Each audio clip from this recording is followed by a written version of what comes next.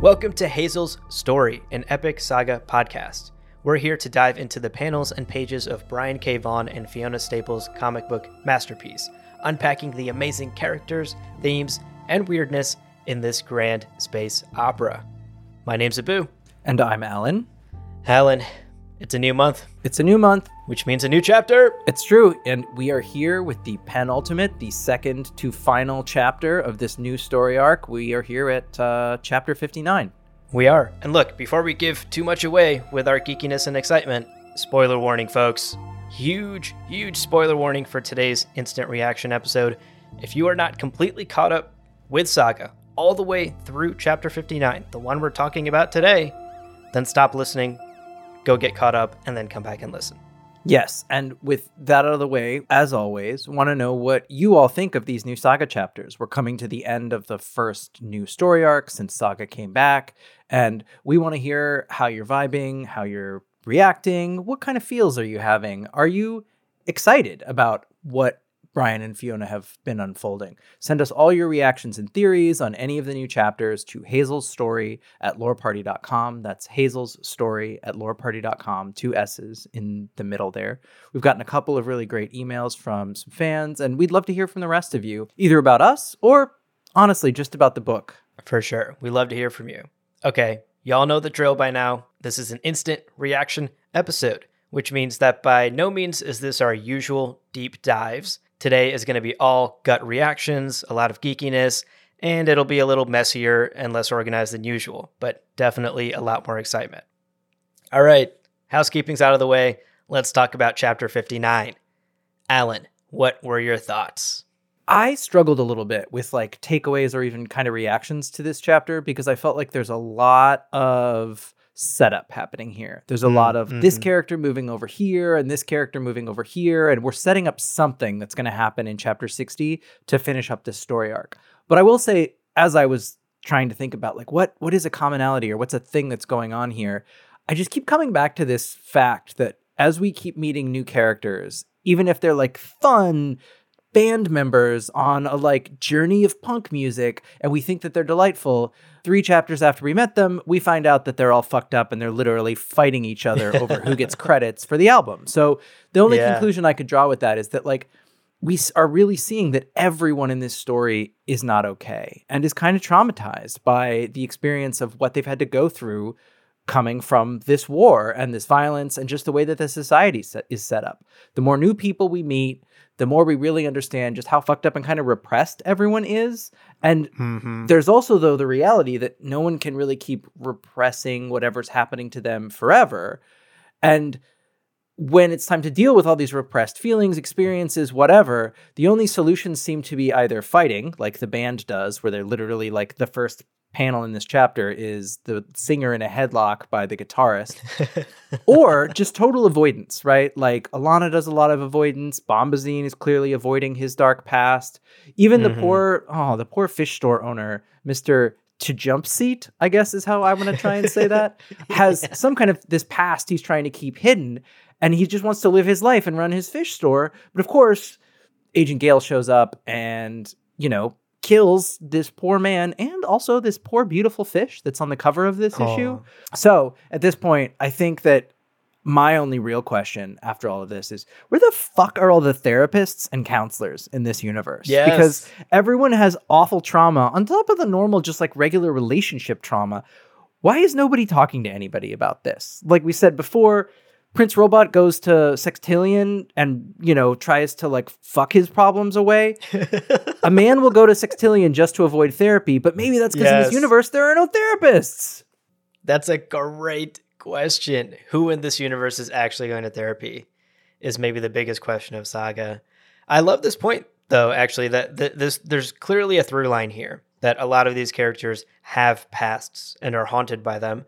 And I think to your point about them like either ignoring it or having some sort of violent outburst in reaction to it is them clearly not addressing it in a healthy way, and them not addressing it means that their past will eventually catch up with them. Right. It's catching up with Bombazine. It's catching up with the fish store owner, and you just can't avoid that forever. is maybe the lesson from today's reading. The lesson from today's reading is deal with your trauma, otherwise your trauma will deal with you. Yes. Oof. My only other reaction to this chapter was just that, like I said before, the whole chapter just feels like setup for whatever is going to come next for the final chapter in this story arc.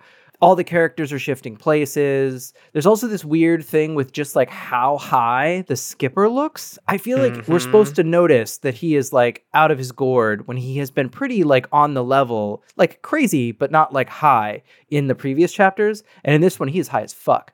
And something huge and terrible feels like it's about to happen.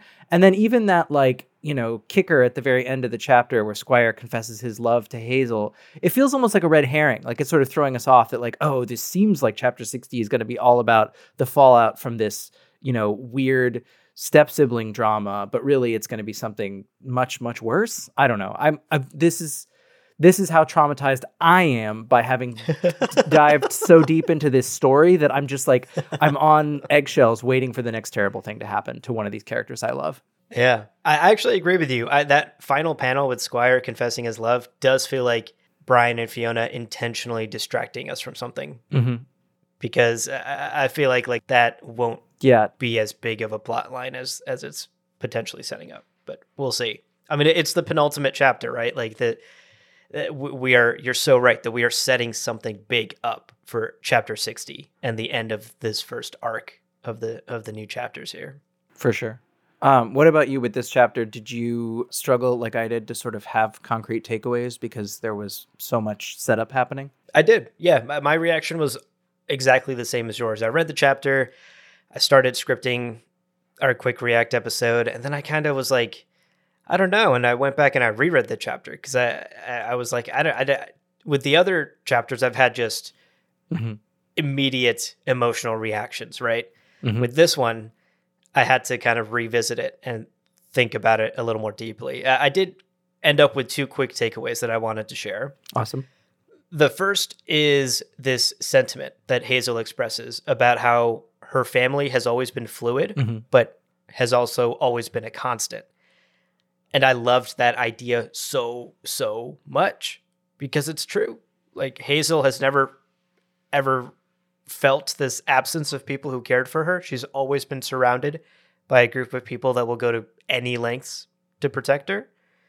But that group of people hasn't necessarily always been the same, besides Marco and Alana. Of course, Marco and Alana are the two constants, at least up until Marco's death. Mm-hmm. But there is a long list of characters, friends, foes, randos that they've come across that have been a part of Hazel's quote-unquote extended family, which was such a beautiful sentiment. And to hear Hazel express it here in this chapter definitely did affect me. Mm-hmm. Of course, it's Saga, so there's like a double-edged sword heartbreak part of it too. The heartbreaking part for me in this chapter was realizing how many times in Hazel's very young life she's had to say goodbye to people she loves and to these extended families that she's made, either because of like terrible circumstances, like people literally dying, or just because they've had to go their separate ways, like Bombazine and Hazel in today's reading. And it's clear to me that it hasn't gotten easier. However many times she has had to say goodbye to loved ones, that panel where Guitar sort of has an arm around her shoulder and is pulling her away from Bombazine, it's written all over Hazel's face that goodbyes are never easy. Well, and there's even that little bit that we get, because as Hazel's getting older, we're starting to get more direct interplay between narration Hazel and like what Hazel's experiencing. Because like there was a long time where Hazel presumably wouldn't have remembered the things that we were seeing, but like she remembers these scenes. Yeah. So you get Guitar says goodbyes are for assholes, and then you immediately get an aside from adult Hazel who tells you a seductively awful piece of advice I carried with me for years. So you get that immediate understanding of the impact of this that like tween Hazel heard from somebody who I think is going to end up becoming a bit of a mentor maybe, or like she's a cool older woman who plays guitar and like Hazel's clearly like into her. So Guitar says this thing about, goodbyes are for assholes. And then you're like, oh yeah, I internalized that. And it fucked me up for years. And we get to see that all in one little chapter because of how the narrator has been set up. Yeah. Totally. My other quick takeaway from today's reading is about that sort of gut-wrenching final couple of panels between Bombazine and Alana. Once we realize that Bombazine has agreed to stay with Skip and is not going to be leaving with Alana and the family, I, for one, don't believe a word of what Bombazine has said to Alana in this moment. As painful as it is, this to me reads as like a classic tactic to make saying goodbye hurt less, right? Mm-hmm. Hurt the other person instead. Make them want to go away so that this goodbye is less painful for all of us. It seems clear to me, at least, that Bombazine is intentionally pushing Alana and her family away in order to maybe protect them from something, right? We still don't have a clear picture of what his shady past is. And it's obviously starting to resurface. Skip is using it as leverage against him. And it seems to me that Bombazine is like, Alana and the family, these kids, I love them too much. They cannot get wrapped up in whatever my past is. It's starting to come back and haunt me. Yeah. I do wonder, though, based off of just Alana's reactions and some of the ways that Fiona drew Alana's like facial expressions, I wonder how much of Bombazine's words are going to affect Alana, though, right? This idea that Alana has never been able to provide stability for Hazel and Squire, that does have a ring of truth to it. Right. And I wonder if this will affect some of her decisions going forward. If Brian and Fiona decide there's a point where Alana is going to separate from the kids, I will riot. God. I mean, but there is that reality that Alana was separated from Hazel for that whole period that she was with the spider nanny, which is, those are chapters we haven't gotten through in our deep dive yet, but I was reminded of that as a whole plot arc when I was looking through some back issues the other day. Yeah. I do think you're right, though, about like Alana's facial expression, now that I'm looking back on it, betraying some sense of just how hurt she is. And Fiona's doing it very subtly, but intentionally with the facial expressions, which I'll talk about later, actually. But Alana's face when Bombazine says that she's an unfit mother is just like, she's not controlling any part of it. That's pure emotional reaction. You see in the next panel that same pure emotional reaction. Then she drops her head down and said something smarmy and snarky. And then in the final panel, she's got her like brave face, like, you know, chip on her shoulder, like fake soldier face on. So it's like for a moment, her guard came completely down because what Bombazine said was so cutting. But then she quick resets and then snaps back to like, you know, snarky, sassy Alana as a defense mechanism. Because I think you're right. There is some truth to what Bombazine said. Alana is kind of addicted to chaos. I don't know if you've ever known somebody like that in your life, but there are people like that who you're just like, I think that there is some truth that Alana has some of that allure of like wanting to create chaos in her life to fill whatever. Yeah. And Bombazine calls her out on it in a way that I think you're right, is him trying to protect them from, I don't know, the worst line to me that he says is under his breath. Yeah, well, killing's not the worst thing you can do to a person. Which then just makes me think like, fuck, what did he do? Like, what did he do? Fuck. My God. His past is going to come back in a bad way, you know? Like, we know Saga well enough to know that that's going to be a bombshell when that comes out. Yeah, no, I think it's going to be next chapter. I 100% think it's going to be next chapter. Ooh, a prediction. I mean, I don't know. I'm probably going to be wrong. Yeah. Well, you and I don't like being wrong, so that's part of our personalities. I think it's more that when we are proven wrong, we feel bad, which is a different thing than not liking being wrong. Right. Honor students, all that. All of that. All right, Alan, as we do, let's wrap up today's episode by sharing our favorite panels and quotes. Yes, totally. All right, Abu, hit me with it. What was your favorite panel? What was your favorite line? So I had a tough time picking a favorite panel. There was so much gorgeous art in this one little issue, and I kind of flip-flopped a little bit, but I eventually landed on that one establishing shot before we go to the fish store. This establishing shot of a landfalling street while it's raining and storming outside. Mm-hmm. And something about this panel just struck a chord with me. The way that Fiona drew the lights bouncing off of the wet road because it's raining and storming. This very like New York City street aesthetic with the little shop signs and the bodegas and the advertisements. it just looked really, really good. And it's no secret that you and I love Fiona's art on this podcast, but I think this panel in particular just reminded me how good she is at capturing mood and atmosphere, because I know what a rainy city street on Landfall now looks and feels like. Right? Exactly. And I know kind of like it sets the whole tone for the scene between Agent Gale and the fish store owner. This one single image. Abu, I have a guess for why you like this panel so much. Okay, hit me. It's an anime establishing shot.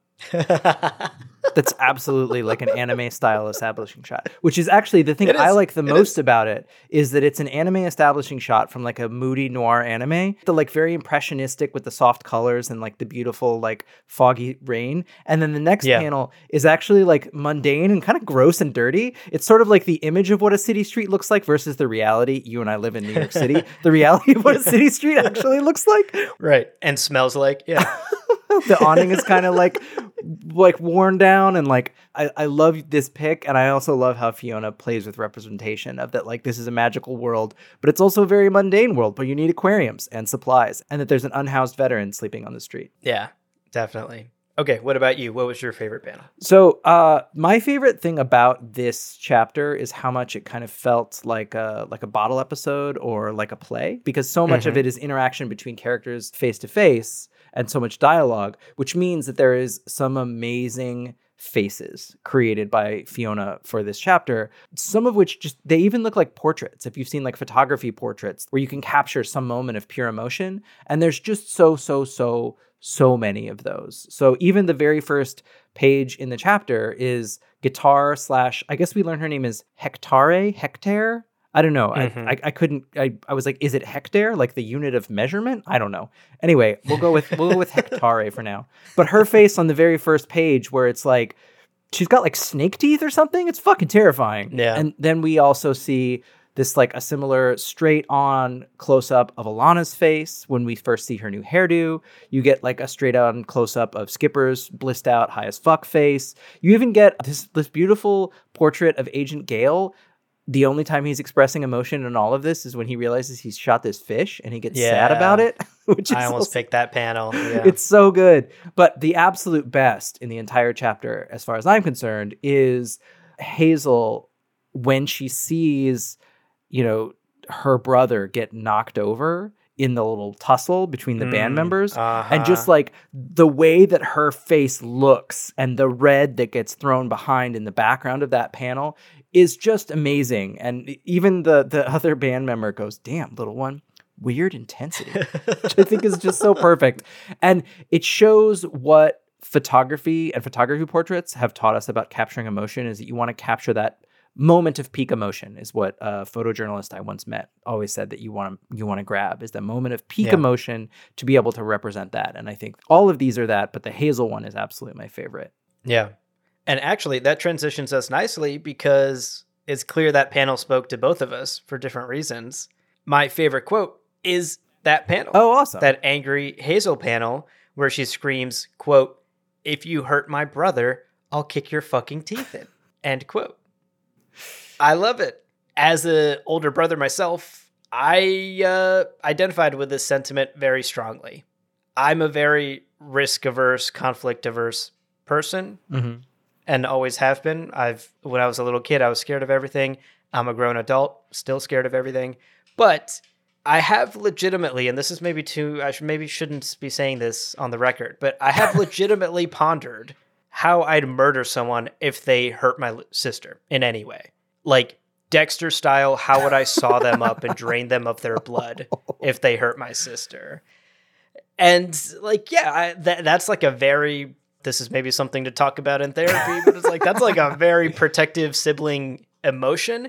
And the way it's captured in this panel, both in the art, as you've pointed out, but also in what Hazel screams here, like, "I'll kick your fucking teeth in. Don't you dare touch my brother."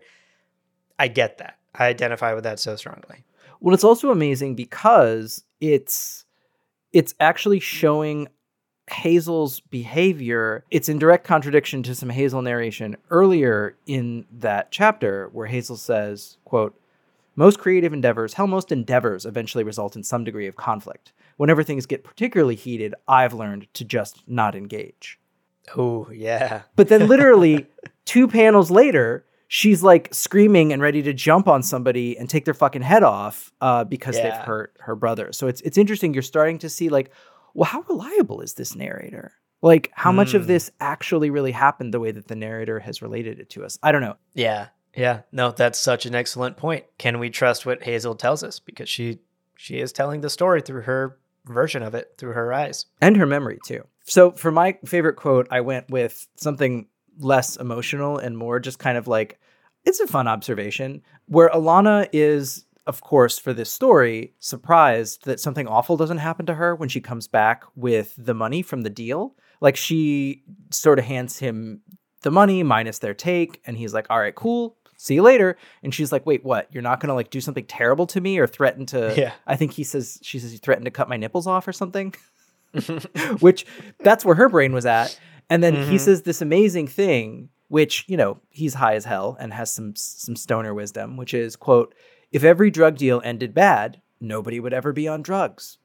And fucking everybody's on drugs, which I just thought was such an excellent thing to point out, that the popular conception and representation of the way that like drugs are bought and sold.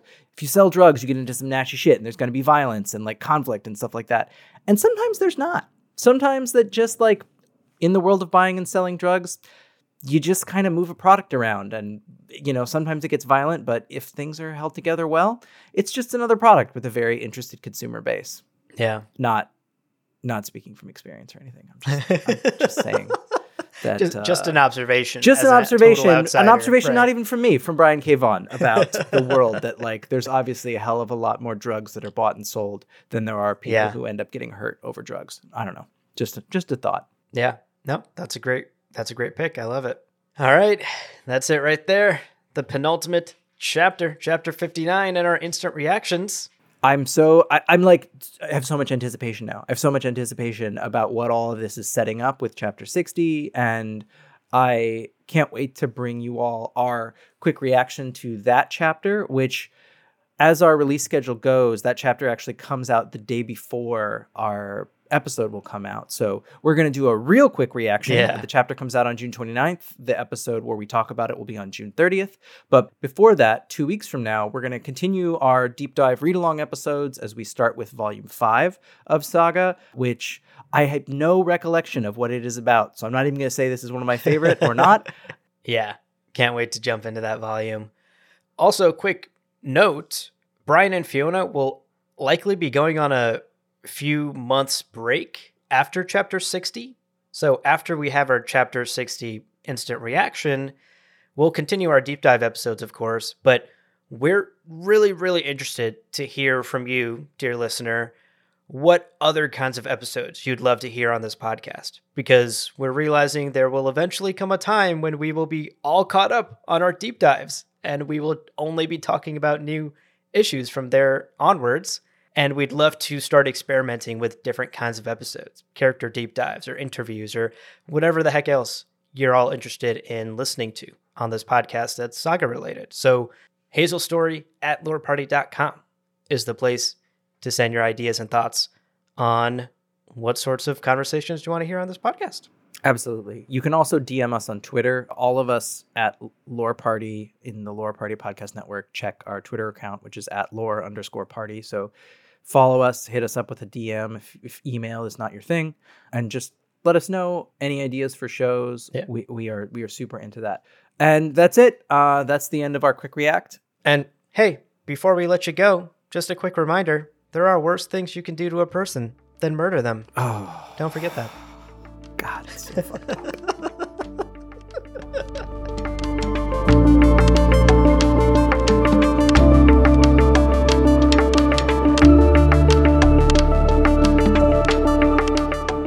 Well, friends, two minds can sometimes improve the odds of a podcast survival, but there are no guarantees. So leave us a 5-star review on Apple Podcasts and Spotify, and be sure to check out the other shows on the Lore Party Podcast Network at loreparty.com. You can also follow our network on Twitter and Instagram at lore_party. Music on this show was composed by Lawrence Kelly who makes all kinds of amazing music. Thank you as always for listening, and remember, podcasts are fragile things, but just like Alana, Marco, and Hazel, we'll all just keep on exploring and learning together.